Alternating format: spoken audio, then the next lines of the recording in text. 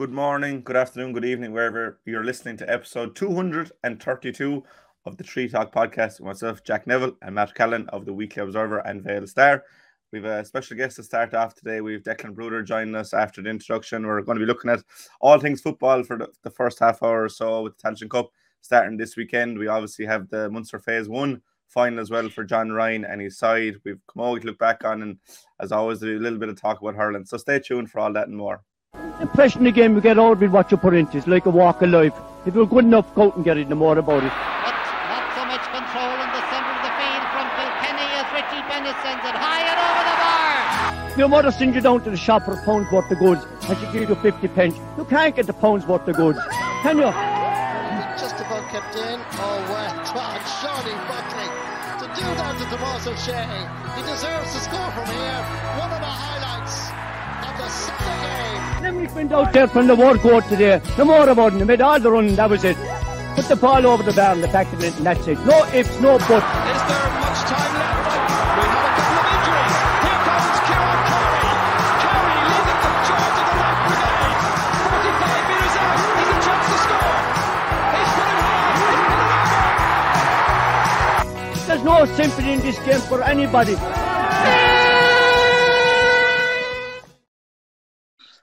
As I said in the introduction, Matt, we're delighted to be joined by Declan Brouder, UL Sigerson manager, former Limerick selector, former Limerick 21s manager. Declan, how are you keeping? Very good, Jack, and yourself? Good. Good morning, Jack. Declan. Thanks Good a million morning, Matt. for joining us this morning, I suppose. At the weekend, we had the Munster final, Kerry versus Clare, a comprehensive win for Kerry, and I suppose you've dealt with an awful lot of those lads in with UL. First and foremost, how do you find the product at the moment, football, in terms of excitement, I suppose? Yeah, it's a very good question, Jack. I think at the minute we have a mix of some brilliant games when teams are, paired together of equal standard. And then you see at the weekend, you have the likes of Sligo and Clare that, go into a provincial final on a high. And then unfortunately just come up against a couple of teams that are so far ahead of them in terms of their development and their skill. I think it's a real mix. Like there's been some brilliant games in every provincial championship this year, but unfortunately we still have these one-sided games. And I think that, for every one-sided game that we have, it seems to take away the good of maybe the 5 or 6 games that goes before it. And I think you just need to look at Munster as an example. Like Tipperary and Waterford was a very decent game. Clare had a win for the ages down in Ennis against Cork. Limerick were, I thought, excellent in how they went about trying to take down Clare in the Munster semi-final. And, then you have Tipperary, who are well beaten by Kerry, and I'd say Clare very disappointed with what they produced on Sunday against Kerry, because I definitely thought that they were a bit more ready to take on a team like Kerry than some of the other teams, maybe like Tipperary, that came up against them recently. Yeah, I suppose you've had your handprint on that Clare team with so many lads coming through UL. They're obviously doing an awful lot right in Clare, and there's probably not that many Limerick lads coming through. Can you put your finger on why is that? Coming through with UL in compared to even the college system in general around the country, there's only probably 4 or 5 lads on any given year. Yeah, 4, 5. I know I've heard Matt talk about that before. On the face of it, I would say, disappointing in some ways, but I suppose if you dig a bit deeper, it's not all bad either. I suppose there are a couple of examples, as you guys will know. John Hayes was on the UL Sigerson squad this year, played in the Sigerson final. Last year, Paul Maher captained the UL team in the Sigerson Cup final. Ronan McGilligan from Mungret has been part of the squad the last couple of years. Hugh Burke was in UL a couple of years previously. He played for UL. There's a couple of lads that we've been trying to get in that it just hasn't worked out. Rowan O'Connor, for example, has played with John O'Grady in the Freshers, played in the Fresher final a couple of years ago. But himself and maybe Brian Nixon, 1 or 2 more, were, I suppose, tied really with Newcastle West this year up until Christmas. 2 dual players. got to a Premier Intermediate semi-final, and obviously went to a Munster football final then with Newcastle West. So by the time their club season finished, the ship had almost sailed in that sense. Cormac Wolf is another lad who's in UL, I think was injured towards the end of last year. Again, would be somebody we'd be looking at this year. And I do know that young lads like Emmett Richter, Aaron Neville, I think some of them have their eyes set on UL as well. So, my point is, if you look at it just top line, you can say, God, there's not that many, but I suppose there is a few reasons for some of them, not making the step up.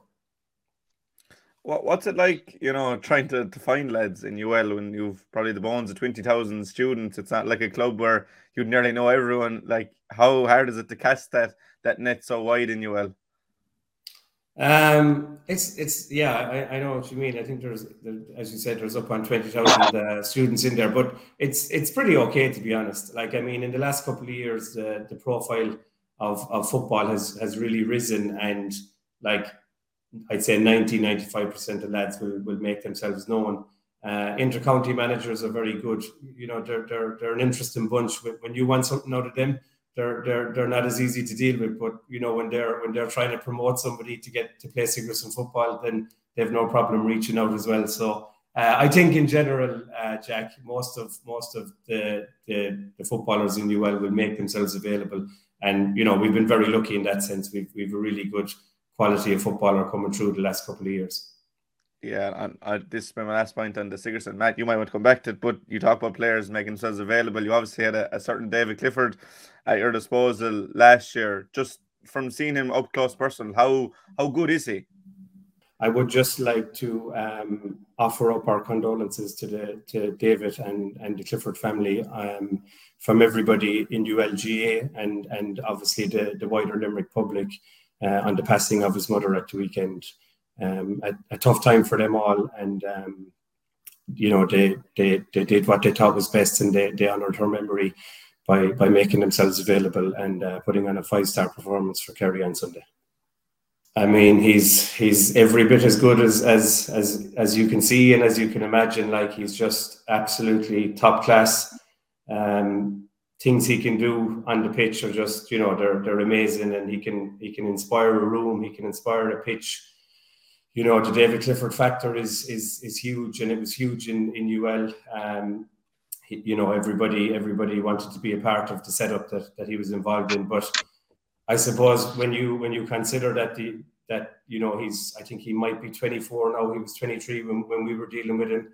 He's been an all-star for the last 3 or 4 years, player of the year this year, and you saw what he did in the game last year. He's just an incredible young man. He takes it all in his stride. He's so easy to deal with. He's so humble.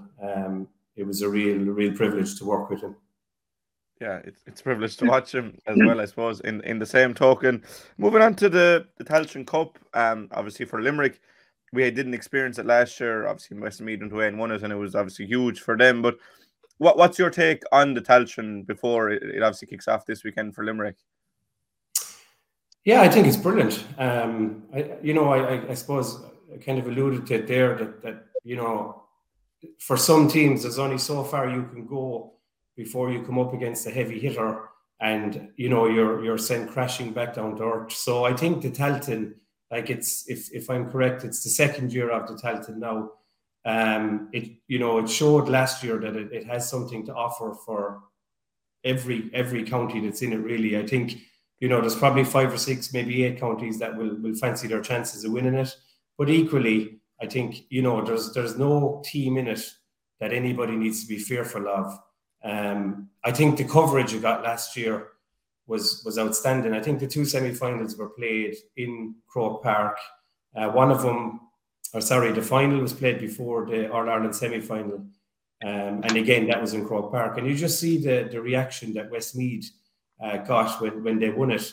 I think it has huge positives, and maybe a few teething problems last year in terms of it kind of being split geographically. But this year, I think it's a great competition, and it's one that Limerick can very much look forward to over the next couple of weeks.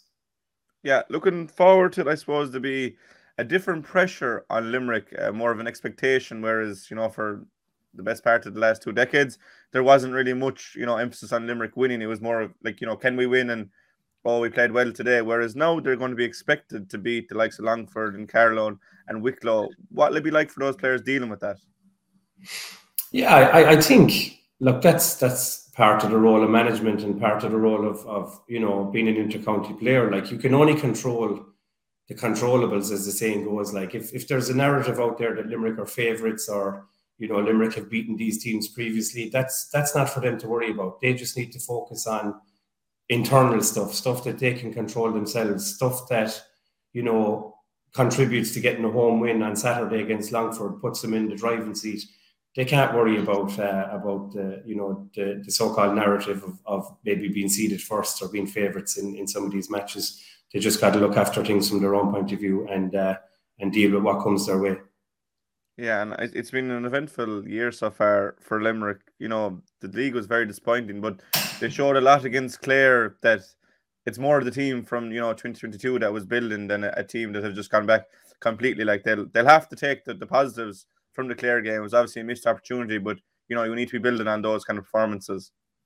Yeah, like it's been a patchy year for Limerick. I mean, if you were to run through it really quickly, they've they ticked the first couple of boxes by getting to the McGrath Cup final. Then maybe a performance they probably wouldn't have been happy with against Cork. A very patchy league performance throughout, where I've heard Matt talk about this before. Very unlucky in terms of the first 2 fixtures that they got. Possibly could have got something against Louth, which would have kickstarted their season. Very disappointing performance against both Cork and Clare, and very good performances against Meath and Kildare. A brilliant, I would say, really, really strong performance against Clare. When I don't think the confidence, certainly outside of the camp, was very strong going into that game. And with 5 minutes to go, I really felt that game was there to be won. So I suppose the Tailteann now is kind of last chance saloon for them. There's no more competitions after this one. But I would agree that if you can take the positives out of it, like Ian Corbett had to come off injured at half-time against Clare. Hugh Burke only came on at half-time. Adrian Enright was suspended for that game. The form of Cathal Downs and Barry Coleman has been refreshing, I would say, in terms of young lads coming through. So if you can piece all that together, there's a lot to look forward to. But as I said, it is last chance saloon, and it really is time to start, delivering on some of this now. Yeah, and how important is it, to deliver your first game at home? You are going to be favourites against a Longford team that you beat there last year, just to start the ground running, because if you lose, there'll be an awful lot of pressure on you then for your final 2 games, and obviously Carlow and Wicklow in a one-off game will be difficult in their own right. Yeah, I think it's huge, Jack. I'd be wary of Longford this weekend. I really would. They're similar to Limerick. They've been patchy. Like, they won the O'Byrne Cup at the start of the year.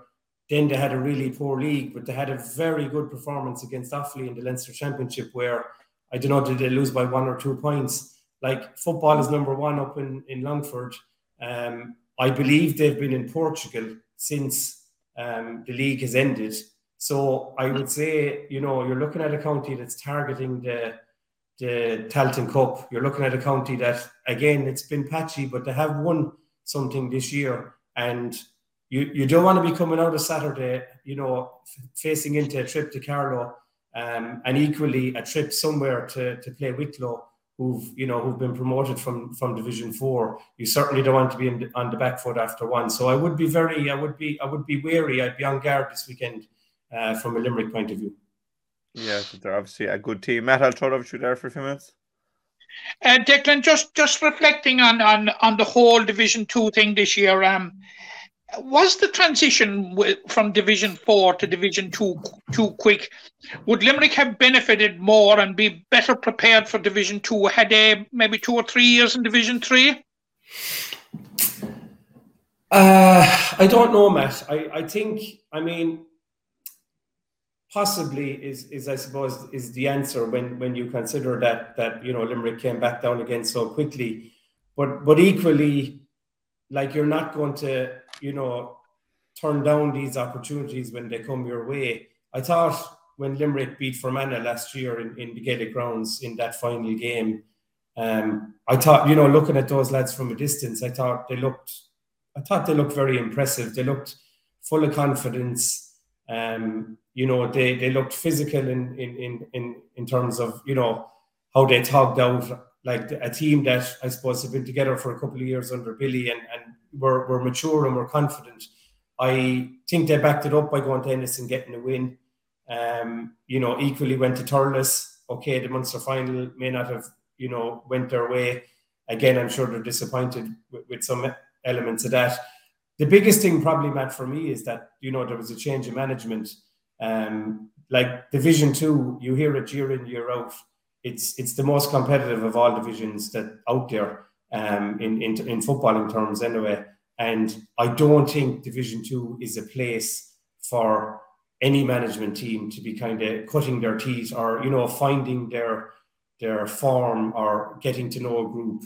I think it's a real, you know, it's a real hard place to try and learn your trade. And I think that was probably the biggest, I suppose, the biggest disappointment that Limerick went into that kind of Division 2, almost trying to you know, find out about themselves again and look for a bit of familiarity from within the group and within the management that the previous management would have had. Going into the Tailteann Cup, Declan, how important is it that relegation doesn't define Limerick's season? I think that's you know, you hit the nail on the head. Like that has to be put to the back of people's minds now. You got to, I suppose, draw a line under the league and start from that Munster Championship performance against Clare. I know, as we talked about, Clare were disappointed with their own performance last Sunday, but Clare are a seasoned, battle-hardy team that, you know, would provide a serious opposition for an awful lot of teams. So if Limerick can go toe-to-toe with them, Matt, like they did, why can't that be the starting point for Limerick's season? You know, from there until whenever they exit the competition. So absolutely, like, the league is gone now. It's time to turn to the Tailteann. It's time to build on that performance against Clare. And I think Limerick, you know, I think they need to be ruthless if they're going to be serious about being contenders for this competition. Like, they're seeded number one. They, you know, if they can control their own destiny, they can go straight to a quarter final. And if they do that, they're only one game away from Croke Park. So it's in their hands, but it's for them now to grab it by the scruff of the neck. Declan, I suppose Donlow Cusick stole all the headlines from last Sunday evening's Sunday game, but there was a little discussion earlier on in the Sunday game that may have got lost when Cora Stanton in particular threw the ball in again about the future of the provincial championships, and Sean Kavanagh, to a lesser degree, weighed in on it in light of what they had seen in the two provincial finals. Where do you stand on the future of the provincial championships? Yeah, like, as I said, it's, you know, I was at the Munster final on Sunday.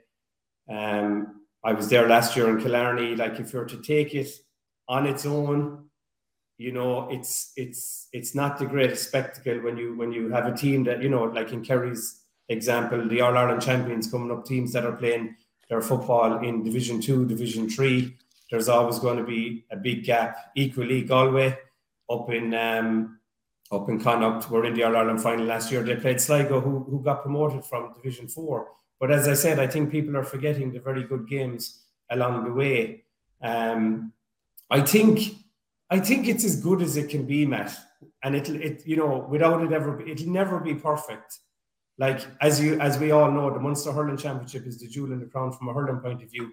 The Ulster Football Championship is the equivalent, maybe not as entertaining, but like, for anybody that's based up north, they wouldn't give up the Ulster Championship for anything. And, you know, this weekend we're facing into what looks like it's going to be an absolutely brilliant Ulster final between Armagh and Derry. It has now been linked to the overall structure that, if you take Clare, for example, you know, you get relegated from Division 2, but if you get to a provincial final, then you play in the Sam Maguire. Like, it's very easy to give out, but I haven't heard many people come up with a solution either that's better than what's there right now. So I would think that whilst it's not perfect, it's probably as good as it can be, to be honest. I suppose we can't have a football discussion without reference to David Clifford, and I suppose the trauma and the difficulty that the Clifford family had over the weekend. But Sean Kevin in particular, I think you probably saw it, was eulogising him on Sunday evening for his football prowess. And he referenced that probably the best footballer of all time. Would you go down that route? I suppose that's a question that can only be answered, Matt, when David Clifford finishes up his football career. As I said earlier, he's 24 years of age right now, and what he's done in the game so far has been remarkable.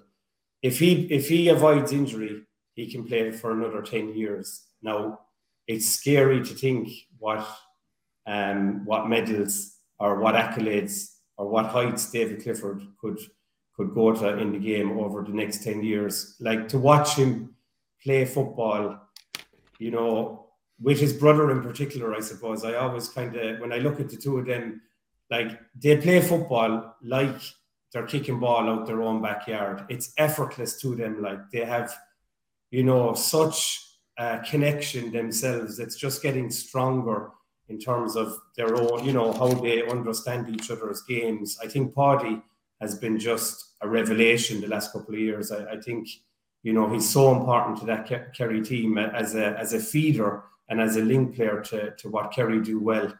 I think the two of them, they have the world at their feet, and look, Kerry are lucky to have him, and the sky's the limit for David Clifford, and in terms of his skill, but equally his temperament, and how he can take it all in his stride. Declan, briefly turning back to Limerick and all things Limerick, and particularly the underage structure, I suppose we were unluckily beaten in a Munster minor football final in 2021. We've reached the phase one final last year, and again this week and this year. And do you think there's green shoots coming out of the Limerick Football Academy?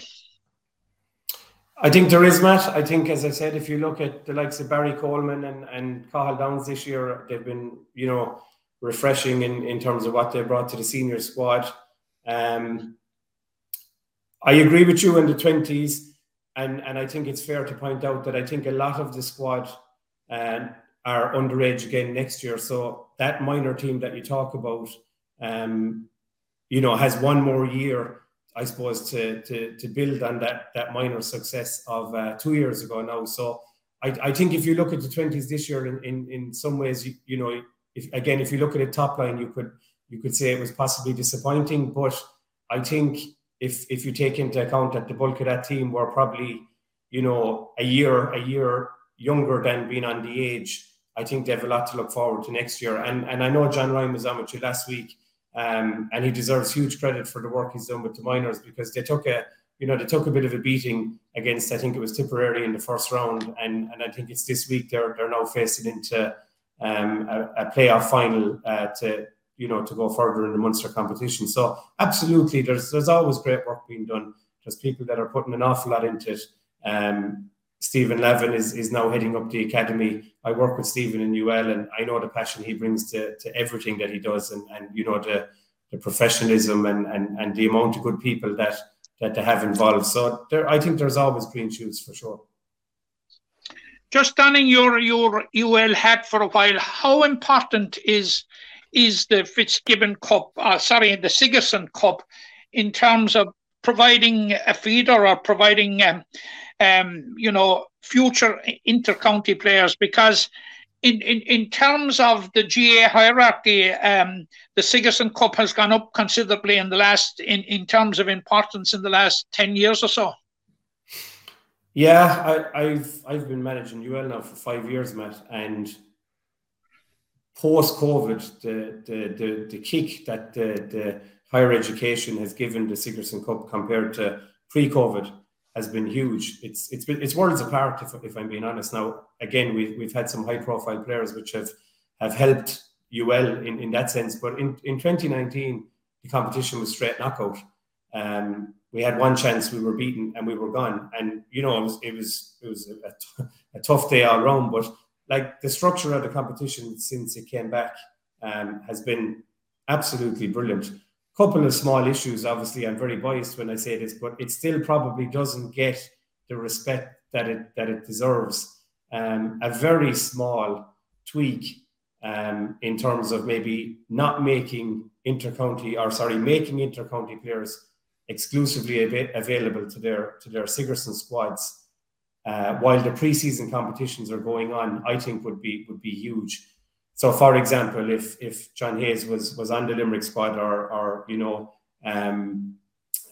a Hugh Burke or a Paul Maher, as we said, that they would be, if they were named on a Sigerson squad, that they'd be left play Sigerson in January and not be expected to play McGrath Cup. I think just a very small tweak like that would do wonders for the competition, because it's an outstanding competition. And I think I'm speaking to the converted here when I say that, but the level of football, the standard of opposition, it's outstanding. It's the closest thing to intercounty senior that's out there.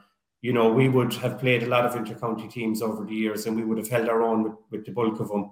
And it's brilliant. And I think the bit that probably goes amiss with an awful lot of people here is that these players are mad to play Sigerson football, 𝘕𝘰𝘦𝘭𝘴 hurling.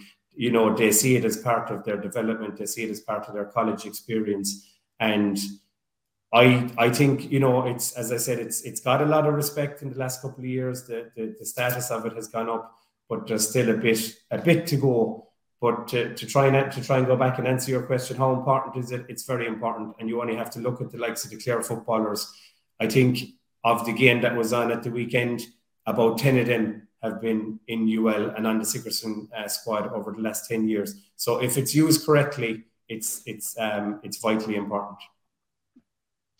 Colm O'Rourke there at the start of the year, you probably have the discharge, the tirade about the scheduling of the Sigerson Cup, demanding that it be moved.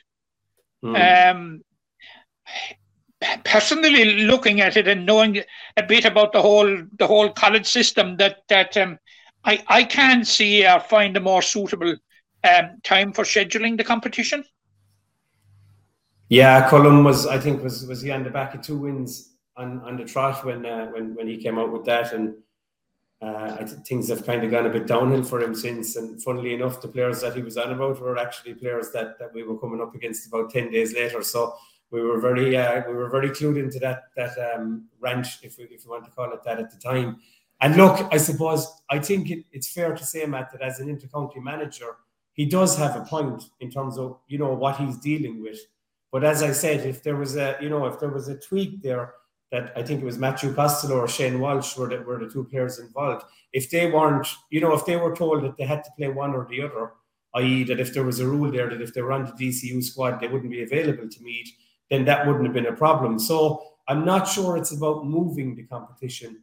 I think it's more about making a couple of tweaks to the competition. Like, there's no room to move it out. The league is fast approaching when the Sigerson and the 𝘕𝘰𝘦𝘭𝘴 is going on. And the only other option then is to move it back. And if you move it back, what people don't realize is you're getting into exam time around Christmas or pre-Christmas, shall we say, which defeats the purpose again. So I don't know. I know in the Ashbourne, they do play 1 or 2 rounds before Christmas, and then the bulk of it is played after Christmas. Maybe a tweak like that would help in terms of getting 1 or 2 rounds, done and have less to come back to after Christmas. But as I said, I think that tweak of actually maybe just leaving the intercounty player to play colleges only in January, I think that would solve an awful lot of problems. And it would equally, it's important that the intercounty managers can do their thing as well. So I'm not for calling off the pre-seasons. I'm for making a couple of tweaks to them, if that makes sense. It does indeed. Final question from me, and I can't let you go without asking you about the raging debate that's going on at the moment. And I have noticed that the narrative over the last 24 hours, there have been devious attempts to pit football against hurling, and the debate about the GAAGO and all that sort of stuff. What do you think of this whole thing, and what do you see a solution to it? There's no solution to it, Matt, in the format that we've gone down, which is what I call the split season. Like it kicks off, I'd say, was it maybe 4 to 6 weeks before Christmas, where inter-county teams start going back training, and it rolls on all the way, up until an All-Ireland final in, I think it's June now.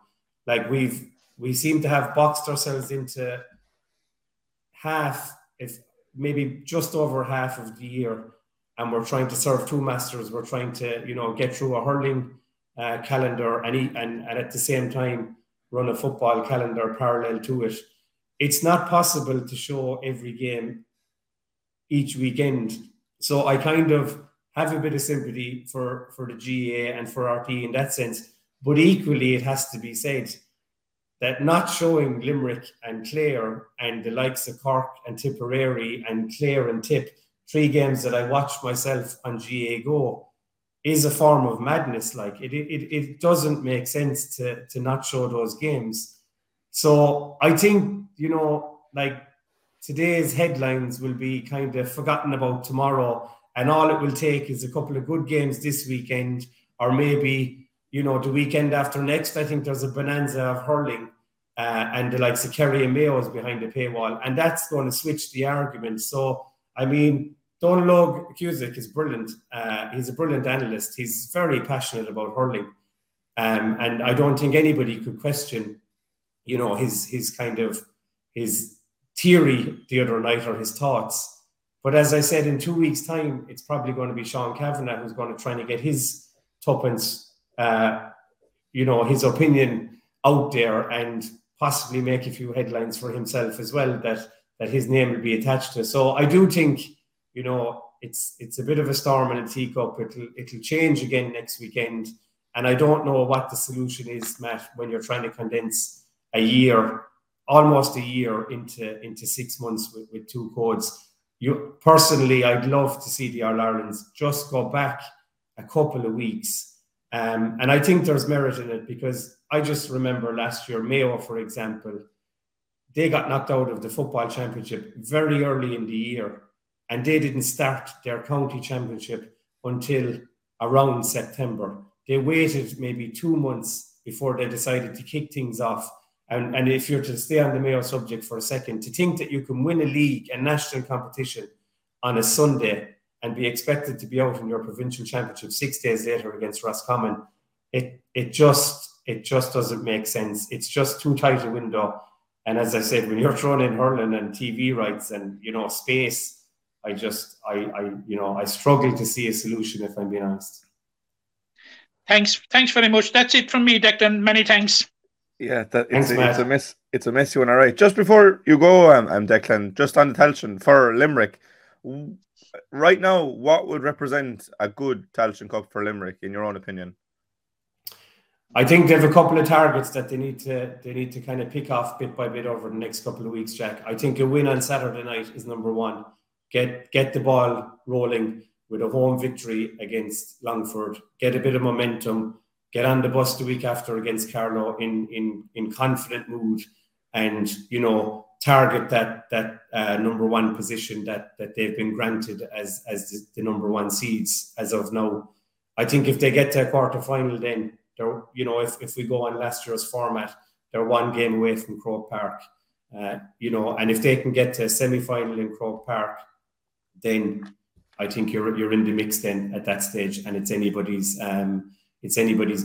title from there, because it's all on form, and it's in how your squad is looking injury wise. But I think bit by bit they need to target the next couple of weeks, and the overall target, maybe trying to get to that semi-final place in Croke Park. Yeah, I think that is the goal for Limerick. Declan, you've been very good with your time, well over half an hour. We did tell you off air that you probably would go overboard, but huge contribution there. Thanks very much for coming on and giving all your thoughts. I'm sure Matt will echo the sentiment, and we'll be on to you again soon. I'm sure that. Absolutely. Great stuff, lad. Absolutely. Thanks very much. Thanks very much, Declan. Lovely. Cheers, We'll talk guys. to you soon. Best Thanks, Declan. wishes. Goodbye. Bye-bye. Bye. Now, Matt, Declan Brouder there with some brilliant insights into, I suppose, football at all levels, from college to inter-county to underage, and very valuable. As I told you before this recording, Jack, we were talking to a serious football man today that really thinks about the game and is so passionate. He exuded passion there, and you can see why UL are now a big force in the Sigerson Cup with a man like Declan Brouder at the helm. Like he did a fantastic job for a couple of years with Limerick under 20s. He was a selector under John Brouder. He has a CV to be proud of in terms of football. It's he's a very knowledgeable football man, Jack. Yeah, hopefully that UL can just get over the line. They've been to 2 finals in a row. Hopefully 2024 will be the year for UL. But we spoke a lot about the Tailteann Cup, Matt, but we'll stay on the topic just for a few moments. Obviously Limerick versus Longford this Saturday in the 2 Gaelic rounds. That game is at 6 o'clock now. It was originally 4:45, but 6 o'clock now. Had a good win against Longford last year in the first round of the league, and eventually got promotion, but a lot of water has got under the bridge since then. Obviously, Limerick under new management, they've got relegated back down. Longford also got relegated this year, but I think both teams will have had championship games. The Limerick we saw against Clare and Ennis, I suppose, was a completely different Limerick to the one we saw in the Gaelic rounds 5 weeks later in the Munster semi-final. So, if Limerick can build on that performance against Clare and put in a display like that, you'd expect it to have too much for Longford. That's the point, Jack, and that is the trick, to build on that performance. But Declan Brouder made a very salient and important point there, that he would be slightly worried about Longford. Yeah. Now, all right, their pedigree would say, or their recent pedigree would suggest, that Limerick should be beating them, because we were relegated from Division 2 and they were relegated from Division 3. Now, they won the 𝘕𝘰𝘬𝘁 Cup, and in the 𝘕𝘰𝘬𝘁 Cup final, they beat Louth. Now, pre-season counts for very little, as they found out in the league, but they have silverware. Now, Paddy Christie is a very good manager. And they put up a very good performance against Offaly in the first round of the championship. And that was after they beating Antrim in the final round of the league. But in that final round of the league game, it was a dead rubber, because Antrim were safe and Longford were already relegated. So basically all they were looking for was the boost of a win, and I suppose pride and bragging rights. But getting back to it, it's going to be a very tough challenge for Limerick. And, the minimum that Limerick would have to produce on Saturday evening, if they're to get over Longford, is a repeat of the Clare performance, and maybe a bit with it, Jack. Yeah. Because Longford, Longford, rightly, like Limerick, will have ambitions of a very good run in this competition. So it's anything but a gimme, and but it's a game that, were you to come out on the right side of it, you would have a very good foothold on the group, because I would be expecting that. No disrespect to Carlo, but I would be expecting that Limerick, Longford and Wicklow might emerge from the group. But you don't know. But having said that, it's hugely important that we get a win. And a performance like that against Clare, or slightly better, as I said, Jack, would be a minimum, I think, to get over the line on Saturday evening.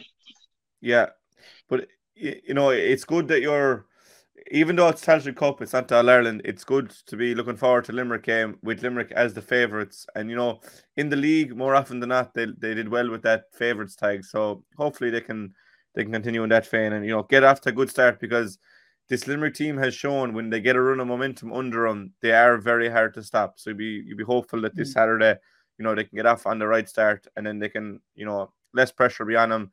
As you said, 3 will come out of the group. The group table toppers will say into quarterfinal, and then second, and the 3 best third place teams will go to preliminary quarterfinals.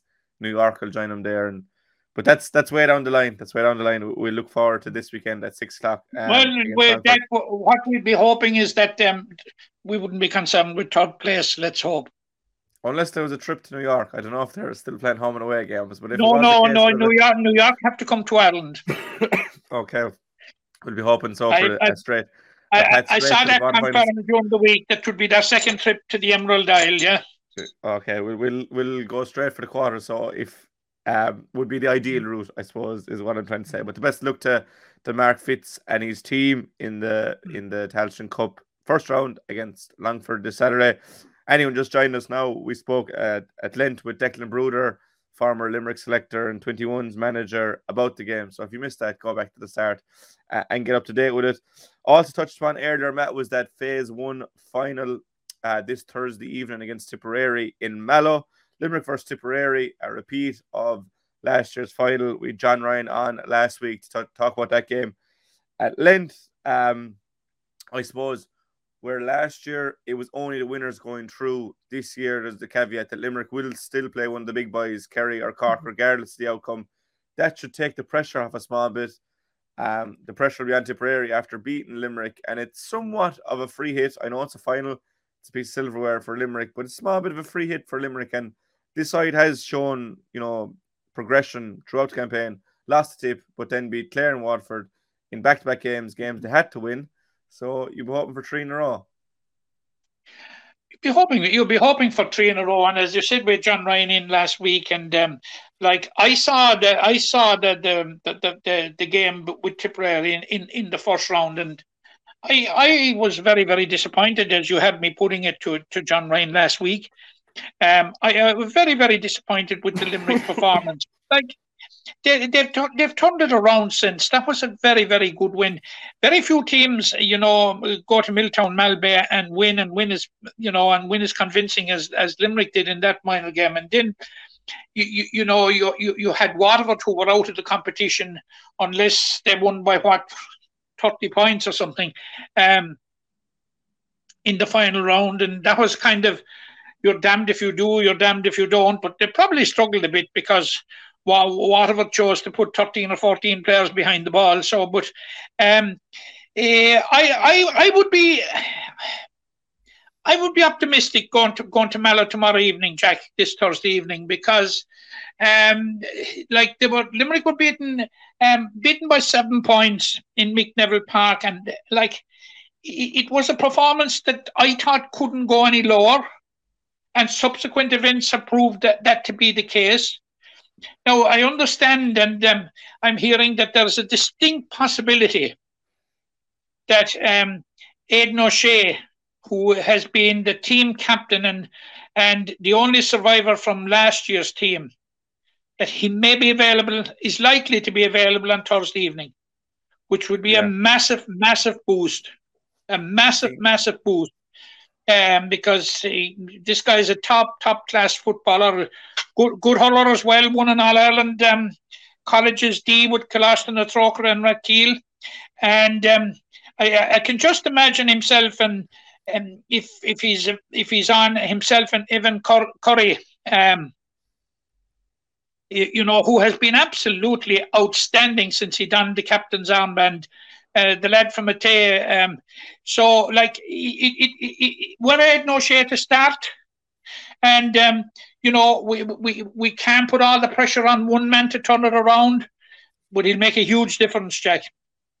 Yeah, no, definitely would if he was down to start, and it'd be a huge boost, for Limerick just to see him on the field, and also for Tipperary because he got a goal in last year's Phase 1 final, but look, there's an in-depth discussion with John Ryan on YouTube as well, so we won't dwell on that game for too long. We'll just wish John and the side the best of luck this Thursday in Mallow at 7 o'clock. That game is live on Munster GA TV, so we will keep an eye on that, and please God, it'll be a Munster semi-final against the losers of Kerry and Cork to play. I suppose that's the reward for the winners of the phase 1, is that they play the losers of Kerry and Cork. If Limerick are defeated, they'll play the winners of that game. But hopefully, we won't have to worry about that. And again, the best of luck to John Ryan. Just very interestingly, Jack. In last year's championship, we're talking about Cork and Kerry now. Just for a minute, if I can deviate. Do. In the first round in Tralee last year, Kerry beat Cork by 14 points. It was the semi-final then, because the winner was going through to the final and the loser was going through to the winner, the semi-final against the winner of the phase 1. That was the format back then. When they met 3 weeks later in the Munster final, Cork won by 11. A turnaround of 25 points. So, yeah, it's at minor, they're very young to play these games. A setback can be a real motivation, or it can go the other way. So it's very topsy-turvy, and that's what Limerick will be looking at. That they were comprehensively beaten by Tipperary. I think it's fair to say in the first round game, it was 111-7 double scores. Hopefully Limerick will be able to get some sort of revenge against Tipperary this Thursday night. Sticking with the team of minors, Matt, and it was a disappointing one for the minor Camogie side at the weekend, losing to Antrim in Nolan Park in the minor A Shield final. A back and forth contest, Matt. Antrim just edged the first half, but then Limerick roared back into life in the second half just after the resumption. But a crucial second goal was probably the overall difference for Antrim.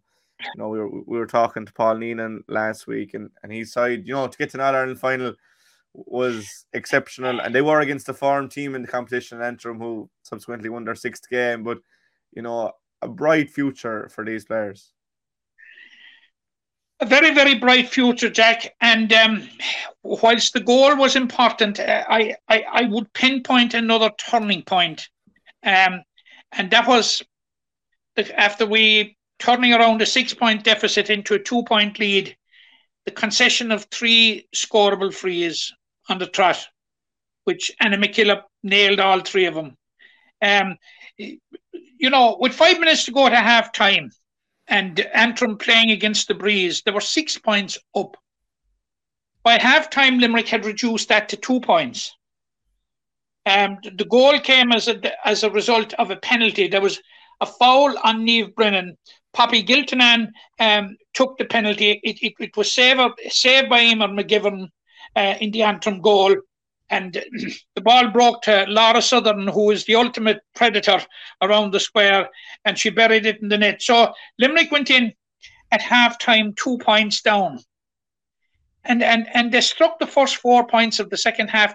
By the 40th minute, with 20 minutes to go, Limerick were leading by 2 points. And then they conceded 3 frees in a row. As I say, Anna McKillop converted all 3. They nosed in front, and then player of the match, Olaf McAllister, got a goal on the 50th minute. And I think that put Antrim 4 points up, possibly 5 at the time. And it was a struggle after that. But Limerick battled and battled and battled. A couple of points from Niamh Brennan brought it back to a 1-score game as it went down to the closing minutes. But Limerick just couldn't close the gap. And Antrim found that little extra kick and got 2 late points. But overall, Jack, it has been a fantastic season for Limerick Minor Camogie. And congratulations to Paul Neen and to Tony Dunn and to their management team. They did a great job. And the girls have been wonderful throughout the year. And, reaching an All-Ireland final is never easy. But they got there. And, Jack, for a long, long time in the second half, it looked as if they may get over the line. But it wasn't to be. But well done to everybody. Yeah, well done to the side. Obviously, reaching the final isn't much consolation, but when you're older and look back and realize that finals don't come around too often, the girls and the management team can be proud of themselves, and hopefully it's the start of a fruitful few years for them in the Limerick jersey. We saw that team of 2014. We always reference them, how much they built on from their minor win and really brought Limerick to new heights. So hopefully this side can follow in those footpaths. We didn't have Limerick at the weekend playing hurling, Matt, but we were served up a real cracker in Munster, and every game is so important regardless of who's playing in the Munster Hurling Championship. There was only one game, and it was on GAAGO, and we'll get to that in a while. But one game, Cork versus Tipperary, real back and forth contest. Now talking about them, Tipperary will probably feel like they should have put it away a lot earlier, but Cork, to their credit, under Pat Ryan, showed a resilience that I don't know, have we seen that too much in recent years. Finished the draw, but what a game, first and foremost, Matt. Yeah, what a game, which for whatever reasons, and we'll be talking about it later, the multitudes couldn't see, and some of those that paid for it and tried to get into it didn't see it either. So, but yeah, look, but all this is doing, Jack, is bearing out what John Kiely has been saying before the Munster Championship kicked off, that this was going to be the most competitive series for years, and it has proved right. Clare and Tip, they drew. Cork and Tip, they drew. Clare beat Limerick by a point. Limerick beat Waterford by 2 points, and I think in the end was it Tipperary beating Clare by 4. So that will give you an idea that there's little or nothing between the sides. But obviously, as good and all as the game was in Páirc Uí Chaoimh, what we are concerned from a Limerick point of view is the fallout in terms of our chances for qualifying for the Munster final, or indeed qualifying for the All-Ireland series. And by my reckoning, Jack, anything less than 2 wins will not guarantee us to get through. Yeah, we need 2 wins. We need 2 wins to be absolutely certain now. That's factoring in Cork winning in Innis. We said Clare beating Waterford, which may not be a gimme now. But the one question mark about Cork, Jack, is they showed great resilience. They picked up 3 points from their 2 games, but both games were on Lee side. They have to go to Cusack Park and they have to go to Innis. It'll be very interesting to see how they travel. But last year, when their backs were to the wall, they travelled to Walsh Park and dug out a win. Yeah, the thing for Limerick is there will have been 3 games by the time they've played. By the time they play Tipperary, obviously the Cork and Tip game, you have Clare and Waterford this weekend, and Clare and Cork will be over by the time Limerick and Tipperary play. Now, they won't have had a second to think about the game, but going out into the field, there's every possibility that they will know exactly what they need to do. They won't have had time to prepare, but they will know what they need to do. Like, it's going to be so intriguing at 4 o'clock. And Thurles, and you're smiling there, and look, we wish Limerick had 2 wins on the board. I'm smiling because John Kiely and Paul Kinnerk, through to Forum, will not be waiting until 3:30 or 3:45 on Sunday week to know what's at stake. They will be preparing their team for single-mindedly beat Tipperary and Thurles. And they will not be in the slightest bit interest what happens elsewhere. No, they won't. And it's been a good break for Limerick, and as I said, there'll be so much water under the bridge, but it's just a fascinating championship. It's been really enjoyable to watch all these games. And before, I suppose for the last 2 years, after the last year and in 19, we were kind of fairly comfortable in Limerick getting through and knowing there was Munster finals to look forward to. And now it's different, and you have people that had arranged holidays and everything around Munster finals and All Irelands, and that mightn't come to fruition. So we'll just have to wait and see how that goes. Obviously, we've had some unbelievable games, Matt, that we've mentioned so far, but I think Declan alluded to it earlier as well. 3 of those have been on GAAGO, Tipperary and Clare, Limerick and Clare, and the Cork and Tipperary game. You know, there was rumblings about those games being on GAAGO, and I suppose Declan or Donald 𝘬𝘴𝘰𝘪𝘢𝘵 really brought those to light with an impassioned speech on the Sunday game, and everyone has an opinion on it. What's yours? Yeah, well, you know, Donald has form when it comes to that sort of stuff, and let's say there's very few pundits, Jack, that I admire more than Donald 𝘬𝘬𝘰𝘪𝘢𝘵, and I congratulate him on his intervention on last Sunday evening. It's something that had to be said and was simmering under the surface all weekend and the previous weekend. And it was good that somebody had the courage in the circumstances to come out and say it. I'm opposed to it, Jack. Now, look, I get this GAAGO thing, you know, and I get the resource it is to the diaspora and people abroad. I get all that. But, you know, I find it very, very hard to reconcile that we as licence payers in this country cannot get free to air access to our national games in our national broadcaster. I find that desperate hard to comprehend, to understand, and to accept. And there is a school of thought out there, and it's totally correct that the big games, and we need only look at Tip and Clare, Clare and Limerick, Tip and Cork, put behind the paywall to promote the paywall. And now we see that the switch of the juicy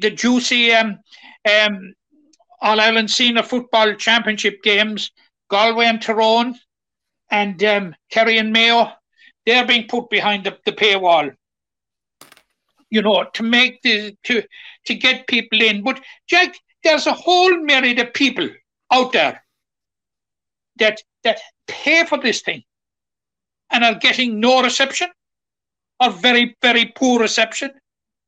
I know somebody that has paid for a couple of them and hasn't seen a puck of a ball. Yeah. Like, it's all very fine having this thing, but have we the infrastructure? Have we the broadband infrastructure in the country to take it? And the answer is a very definite no from what we're hearing. We're hearing loads and loads of stories of people being paying their fee or paying their, you know, whatever it is, and failing to access it. This is totally unacceptable. And like, I saw Mr. Quinn coming out there on the news. Was it last night or the night before? You know, what a vacuous argument. To defend the whole thing, saying, don't judge this thing in a couple of weeks or a couple of months. Give it a couple of years. The horse will have bolted in a couple of years. We don't have a couple of years. We don't even have a week at this stage. Yeah, I think it needs to be reversed immediately, Jack. Yeah, I suppose I agree with some aspects of it. I disagree with other aspects.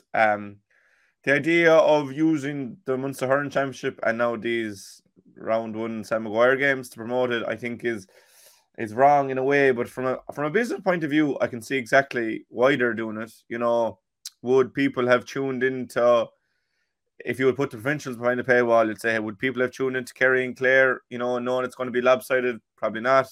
The same with Galway and Sligo. It'll be the same with Dublin and Louth, you'd imagine. So, like that Armagh and Derry will probably be the only provincial football game that will be tight, you'd imagine. So, in that regard, it's wrong from a moral point of view, but you can understand why they did it to an extent from a business point of view. For me as well, you know, I grew up in an age where you had a phone very young. Well, I suppose I had a phone when I was 12 or 13. Now it's far younger. But, you know, I'm well accustomed to using technology, and, you know, looking up games is grand for me. But even the Limerick Clare game, I probably went into town at 1 or 2 o'clock in the day just to get parked in town, and because I was walking out with a few of the lads and things, and we got food and stuff, and that was fine. But I know my own mother here isn't good with technology, and she couldn't watch the game. I tried helping her from the phone, ringing her, and she couldn't get it up. And I suppose that's the problem where it lies. It's grand. They're used to flicking on the television, or even used to flicking on the Sky Arena program that had the GA. That's where, I suppose it's wrong in a way, and people, my own grandmother, God rest her, when she was live, she'd watched every game. There would be no hope for her getting GA goals. So There you I go. don't know. Yeah, maybe, that is something that's worked on. I think, I probably have more of a duty to my mother and grandparents in their life to be setting it up for them. But if anything went wrong and I was at the game, that's it. But for me, what's most glaring is the fact that it was a Saturday evening and you had a Munster Championship hurling game, and it wasn't shown. Like, it should have been. There was, like, I know there was rugby on, whatever, that's fine, but the rugby can be on the RT player, or the GA could be on the RT player, channels that are readily accessible on the Fairview box. We had 4 hours of a coronation, and I mean, if that's what you're into, that's fine. But I mean, you could have watched that in BBC, Sky News had it. I don't understand why we had that. There's other days that there's random programs on when there could be GA. Now, I know it's not a sports channel, but sport draws in all the biggest viewers. You look at those end of year figures, it's sport, it's All Ireland finals, semi-finals, those provincial finals that are bringing in these numbers. That there should not be a Saturday evening if there is a championship game on. It is the pinnacle of Irish sport. I know it's not professional, but it is the pinnacle in terms of viewership. That should be the game that's on, and you can have the other games on different channels, or have RT1 and 2 on, and you can have a pick between rugby or GA. I don't like the argument of rugby against GA or rugby against soccer or GA against whatever. There should be facilities for all of them. I know it can't be on 24 hours of the day. There's Sky Sports for that, but there's definitely fundamental issues. It's good in a way that more games are being shown, but it needs to be more accessible. And I don't know what the solution is, Matt, but it'll have to be worked on during this championship and definitely over the summer, to find a better product and more readily available to people, I suppose, in the countryside and older people that don't know how to use these pieces of technology. I agree with you, Jack, but I don't get this business aspect of it, because I cannot get that to sit comfortably with the thousands upon thousands upon thousands of volunteers around the country that work 52 weeks of the year for the GAA. It's a slap in the face to an awful lot of those people that they can't have free access to the big games of the association that they're making such a huge contribution to. Like, that there is an awful lot of people that I've spoken to in the last 2 or 3 weeks since this whole thing raised its ugly head, that are disaffected with the GAA and this carry on. And time is not on the GAA side in finding a solution, not on RTA's side in finding a solution. I think it has got to be found now, Jack. Like, we have the Taoiseach, the tarnished of our country, the leader of the Green Party. Like, the dogs on the street are up in arms against this thing. Yeah, there are a few proponents of the thing making this argument and that argument, and what about football and all this sort of thing. Like, there has to be space for them all, and vacuous arguments defending this thing. Yeah, and there's things coming out the whole time as well. It's Wednesday morning now, we're recording. Even Tuesday night, Virgin Media came out. I'm seeing stuff just there on Twitter before we started recording.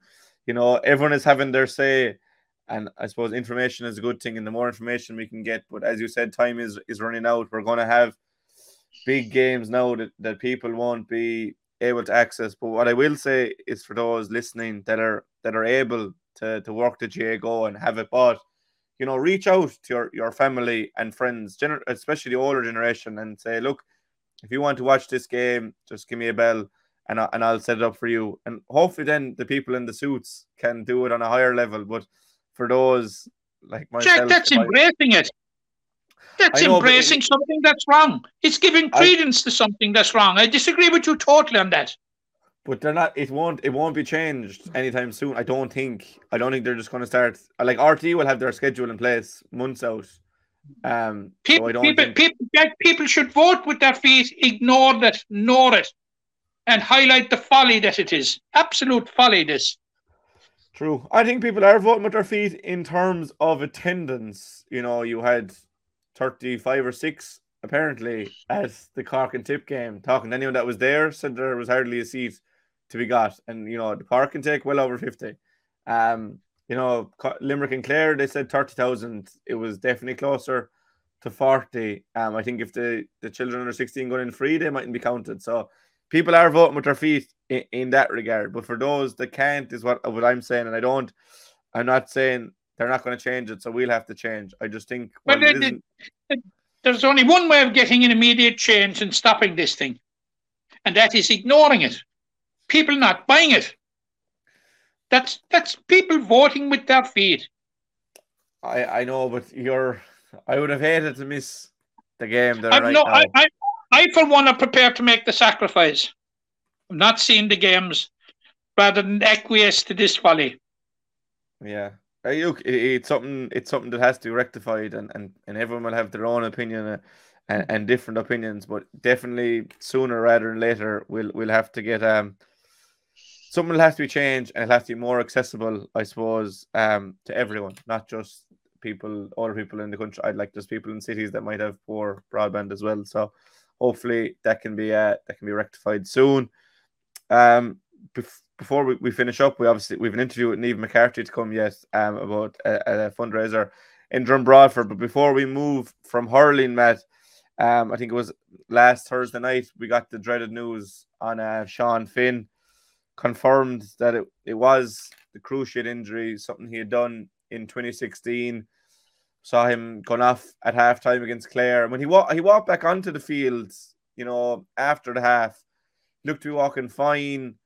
John Kiely didn't give much away, said he was going for a scan. You were hoping it was something maybe like the likes of what Mike Casey picked up for an 𝘕𝘰𝘬𝘬𝘬 that ruled him out for 2 or 3 months. But unfortunately, Sean's season is done, probably for Bruff as well, and it's a huge blow for them after reaching the final last year, losing to the eventual All-Ireland finalists, to lose your talisman so early in the year. For Limerick, we lost Peter Casey and Cian Lynch last year, and this year it's Sean Finn, and the more you think about it, the more irreplaceable he is. There's brilliant backups there in their own right, and we'll get to them in a while, but for Sean, first and foremost, for him as a man, it's a really tough blow, Matt, and I suppose we all just want to wish him the best in his recovery. Absolutely, Jack. Our uppermost thoughts have to be with Sean Finn himself, and wish Sean a very, very speedy recovery. And as you have rightly outlined there, he's been down this road unfortunately before, and he knows what he is facing. But as far as Limerick and Bruff are concerned, Sean Finn, Jack, I think there's no argument. Sean Finn is the best defender in the game. Yeah, no argument. I don't think there's that. I can't imagine a cogent argument to say otherwise. But no. He's going to be a huge loss to Limerick, and now Limerick might opt for a direct replacement. But I think, not trying to second guess John Kiely, Paul Kinnerk and their management team, but there might be a little bit of a rejigging in the defence to make up for the loss of Sean Finn. He was such a specialist right cornerback, absolutely, and was having a very, very good game against Clare before he incurred the injury. A very good game against Waterford as well. And I would argue that had Sean Finn stayed on the field and Cian Lynch, we would be talking about a different narrative in the context of the Munster and the Munster Championship, I think, and that is not to detract from Clare's victory, but definitely it definitely impacted on Limerick. But I think John Kiely, obviously, and Paul Kinnerk will have spent the last couple of weeks, scratching their heads and to see how do they reshape the defence, whether they will opt for a direct replacement or whether they will opt to rejig the full back line around somewhat. I just don't know, Jack. Yeah, look, you have Mike Casey and Rich English are your obvious. Are obvious. We're talking about Mike Casey, Richie English, and Dan Morrissey and Barry Nash. 3 from 4 of that. Yeah. No. Barry Nash in the past has played right full back. Yeah, I think probably more so it'll be whoever comes in for Sean will be the man marker. So will Dan or Mike, whoever is full back, and then Barry will probably be left roam further forward. Teams like to drop fell out, and that's probably going to be Barry's man. But I mean, if Keane Lynch is gone, you could have Hayes move back to 11, and that means you've Rich English and Mike Casey will come in from the start. Dan Morris will move out to the wing. You would say that you could have someone like Colin Coughlin. You don't know, there is options there, but first and foremost, just the best wishes to Sean in his own personal recovery. You want to see Limerick win, but at the end of the day, you just want Sean to get back to the standards he has set, and has become the best defender in the game, as you said. At the end of the day, he's going to have to watch on now, regardless what happens. Powerless, and it's tough watching on. So hopefully he can get the surgery if that's the road he's on soon, and start on the road to rehab. And please God, we can see him in the red or bruff this year, but probably not. But yeah, look, it's going to be, we'll be building next week, Matt, into the Tipperary game. It's going to be a very, very exciting game next week, and we will have a guest to look forward to it. But before we do, Matt, we spoke with Niamh McCarthy yesterday afternoon about Drumbroford's Little One Good Club initiative ahead of their big event this Sunday night when 𝘕𝘰𝘬𝘭𝘴 𝘔𝘬𝘬𝘠 is coming to their clubhouse to discuss his own story.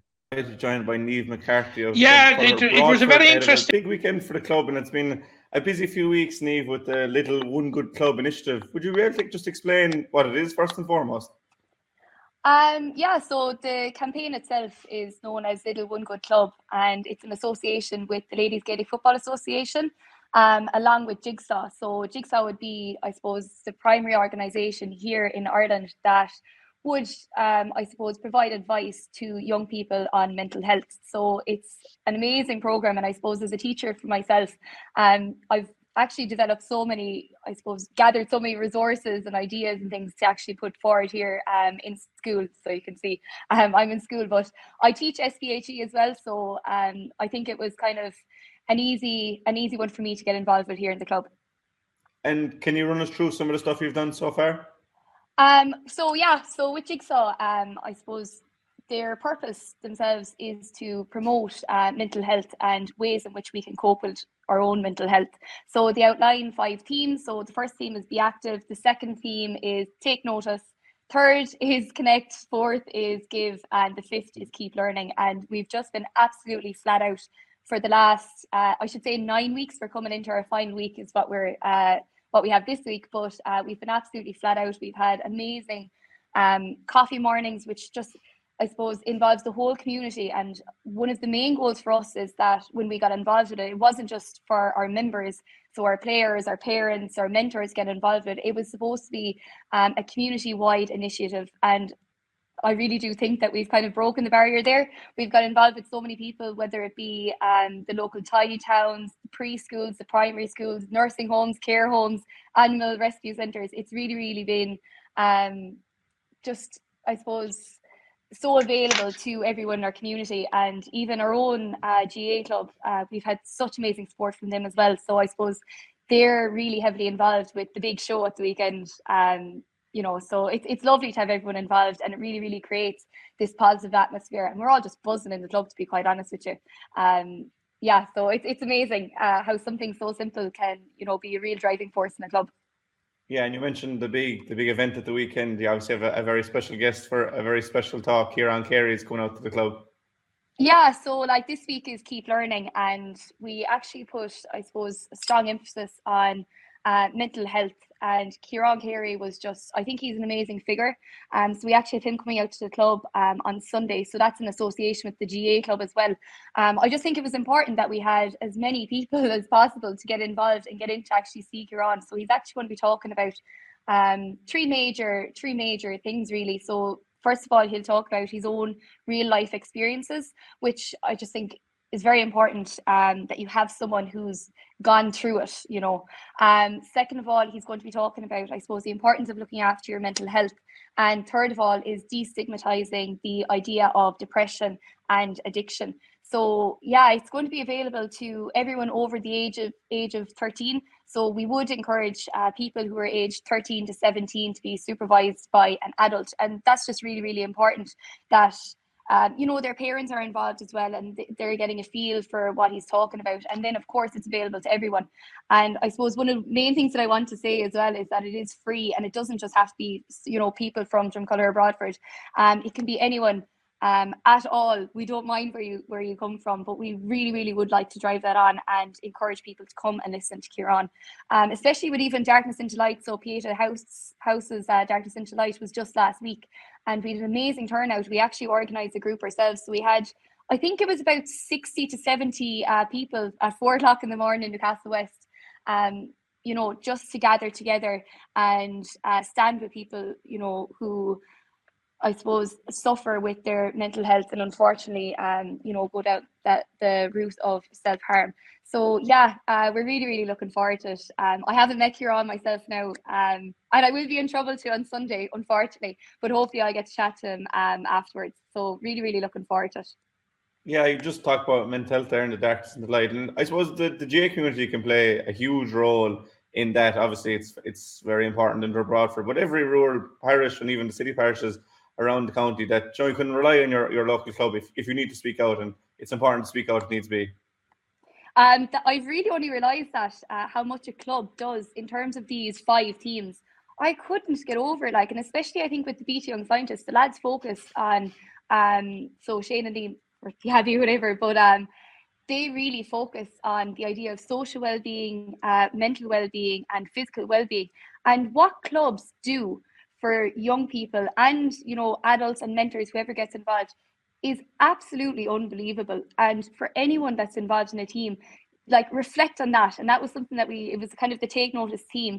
It was the 4th week, I think, we got involved in that, and we just kind of did a little survey on Mentimeter and just asked our players to reflect on how they feel in certain situations.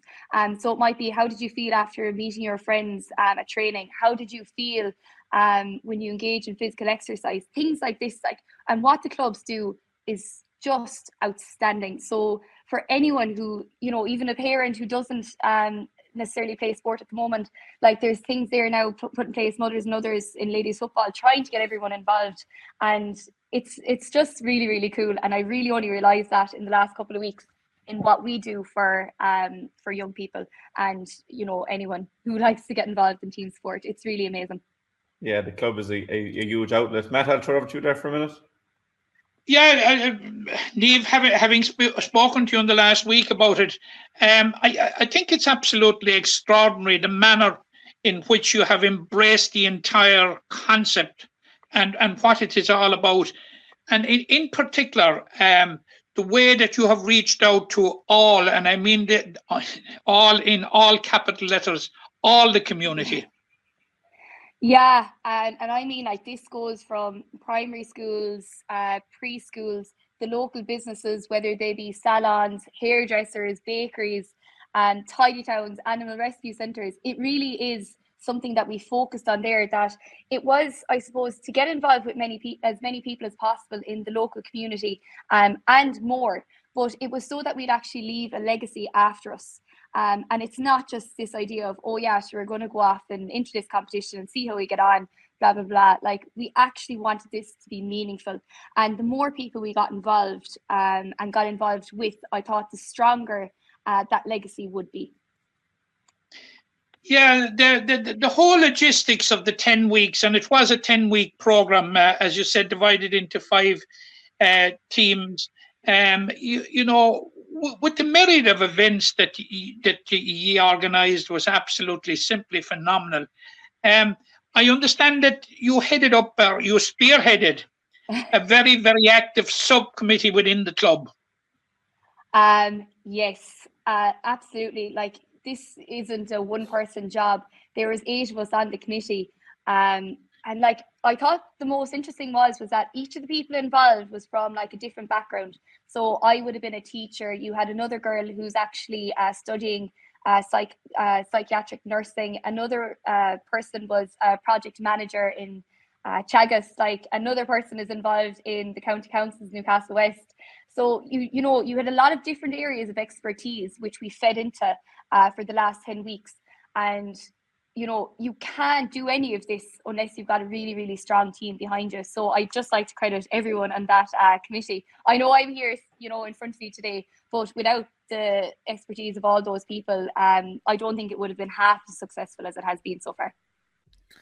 No, that was Niamh McCarthy talking about this little one good club initiative that Drumbrod for GA and Ladies Football Club have been running in conjunction with special guest 𝘕𝘰𝘬𝘬𝘪𝘀 in their clubhouse, or in the call this Sunday evening at 8 o'clock. Starts sharply. Matt, I cut you off there as the video played. Sorry about that. I suppose you were just going to highlight the good work of Drumbrod. I was just going to highlight that the wonderful work that the Drumbrod Ladies Football Club have done in embracing it. And you had me putting it to Niamh there. Like, it was full on from the start. Like, then she said there about the subcommittee, and there was 8 people on the subcommittee, and obviously a small tight committee can really, really get things done. But by God, Jack, if you were to go through everything that they did over the 9 previous weeks, and this is the 10th week of it, was simply phenomenal. And of course, it's coming to a grand finale, like with the talk with Ciarán Carey, and we all know how passionate Ciarán is about the whole addiction thing and the whole mental health thing and youth mental health thing. So it's on at 8 o'clock in the hall in Drum on Sunday evening, and it's open to everybody. The admission open to everybody over 13. The admission is free, and I think it's something not to be missed. And it's a fitting finale to 10 weeks of Trojan work that subcommittee, Niamh was the chairperson, have done over the last 10 weeks in getting out among the community, highlighting mental health and raising awareness and all that sort of thing. And it would be fitting to have a huge crowd for Ciarán, because he's absolutely top man in that field, and like I think it's going to be a talk not to be missed, Jack. Definitely, it'll be very interesting, and Ciarán speaks brilliantly. From obviously the work he's undergone, the study he's undertaken to set up My Move, and that seems to go from strength to strength, and obviously his own experience and just a great way with people as well. So as you said, not to miss. It's free of charge in the hall in Drum at 8 o'clock, and again, well done to Drumbrod for their effort over the last 10 weeks. I suppose one thing they did was the darkness into light. That's something that was done in Ballysteen on Friday night, Saturday morning at 4:30. A brilliant initiative, and hopefully that the money can be used to, I suppose, stop the stigma around mental health and things like that, and that people will be encouraged to speak out and get the help they need and know that there's help, and the GA community has a huge role in that. So fair play to everyone that has organised anything like that over the last 10 weeks, and it's brilliant to see the GA give back in that regard, because I know from my own experience it is the central part of the community, and I'm sure many places in Limerick and Ireland are like that. Yeah, Jack, I've seen over the years, like the GA, for the want of a better word, are the go-to man, and we saw the response, Jack, of the GAA during the COVID pandemic was second to none. They were in the vanguard, they were out in the front, leading the response, did an absolutely fantastic job. And when it comes to anything like this, the GAA will never be found wanting. Never. A pity they don't get rid of GAAGO. One last jab at poor old GAAGO. I rang you yesterday morning about we were going to do a top 5 game segment, Matt, but we've gone an hour and a half, so we'll hold that for a little while yet, because we've had some classics already in this Munster Championship. Hopefully we'll have some more, and that Limerick will be on the right end of them. So I hold him for a while, Matt. Just want to wish my condolences to the family of Vincent Keller, who passed away during the weekend. Obviously, Vincent was a huge part of the community in Ballysteen. Shane played for many years for Limerick, so just condolences on the sad passing of Vincent. His funeral is tonight and tomorrow afternoon. I just want to say that, Matt, anything you want to add about anything apart from GAAGO before we finish? No, I just condone with your words of sympathy there, and to reiterate our words of sympathy to the Clifford family from Fossa and Killarney. Yeah, obviously Ellen Clifford passed away on Saturday night, and fair play to the boys for playing on Sunday. It mustn't be easy, and I suppose around about that game, Gaelic Crowns looked in good nick. In fairness, Matt, that work they did over the winter is paying dividends, and looking forward to seeing Limerick and Cork there in just 3 weeks' time now. The clocks are counting down. It'll probably be a do or die game, seeing how this Munster Championship has been going. So, Jack, the next 2 games are nearly do or die anyway you look at them. Yeah, but you know, for now, it's all about football in Limerick this weekend. Starting on Thursday night with the Miners. Again, best luck to John Ryan and the side. And obviously, we have the big Tailteann Cup game on Saturday evening. So hopefully Mark Fitzgerald and the Limerick senior footballers can get the job done. But an hour and a half on the clock. A huge contribution from Declan Brouder to start the podcast today. A huge insight, has obviously dealt with many top class players, and probably will have dealt with the best player of all time when all is said and done. To Niamh McCarthy about Drumbroffer's One Good Club initiative, and to you as always to myself for filling in the gaps around all that. Another very enjoyable episode, but that's episode 232 in the books. A huge thank you to Noel's Menswear for getting on board as the sponsor. A big thank you to everyone that's watching and liking. It's usually valuable if you're liking and subscribing on YouTube. It changes the algorithm, so more videos be seen and there'll be higher views, and the community can expand. On Facebook, like and share. On Twitter, like and retweet. Do all that good stuff, and we'll continue to grow this community. But for now, that's us over and out. Thank you again, Matt, and we'll talk again soon. Thank you, Jack. The impression again we get out of it, what you put into it's like a walk of life. If you're good enough, go out and get it, no more about it. Not so much control in the centre of the field from 𝘕𝘰𝘦𝘭𝘴 as Richie Bennett sends it high and over the bar. Your mother sends you down to the shop for a pound's worth of goods, and she gives you 50 pence. You can't get the pound's worth of goods, can you? Just about kept in. Oh, well, Johnny Buckley. To do that to Tomás O'Shea, he deserves to score from here. One of the highlights of the Sunday game. Limerick went out there from the war court today. No more about it. They made all the running, that was it. Put the ball over the bar and the back of it, and that's it. No ifs, no buts. Is there much time left? We have a couple of injuries. Here comes 𝘕𝘰𝘦𝘭𝘴 𝘔𝘬𝘬𝘯𝘴 leading the charge of the right brigade. 45 metres out. He's a chance to score. He's put it high. He's put it over. There's no sympathy in this game for anybody.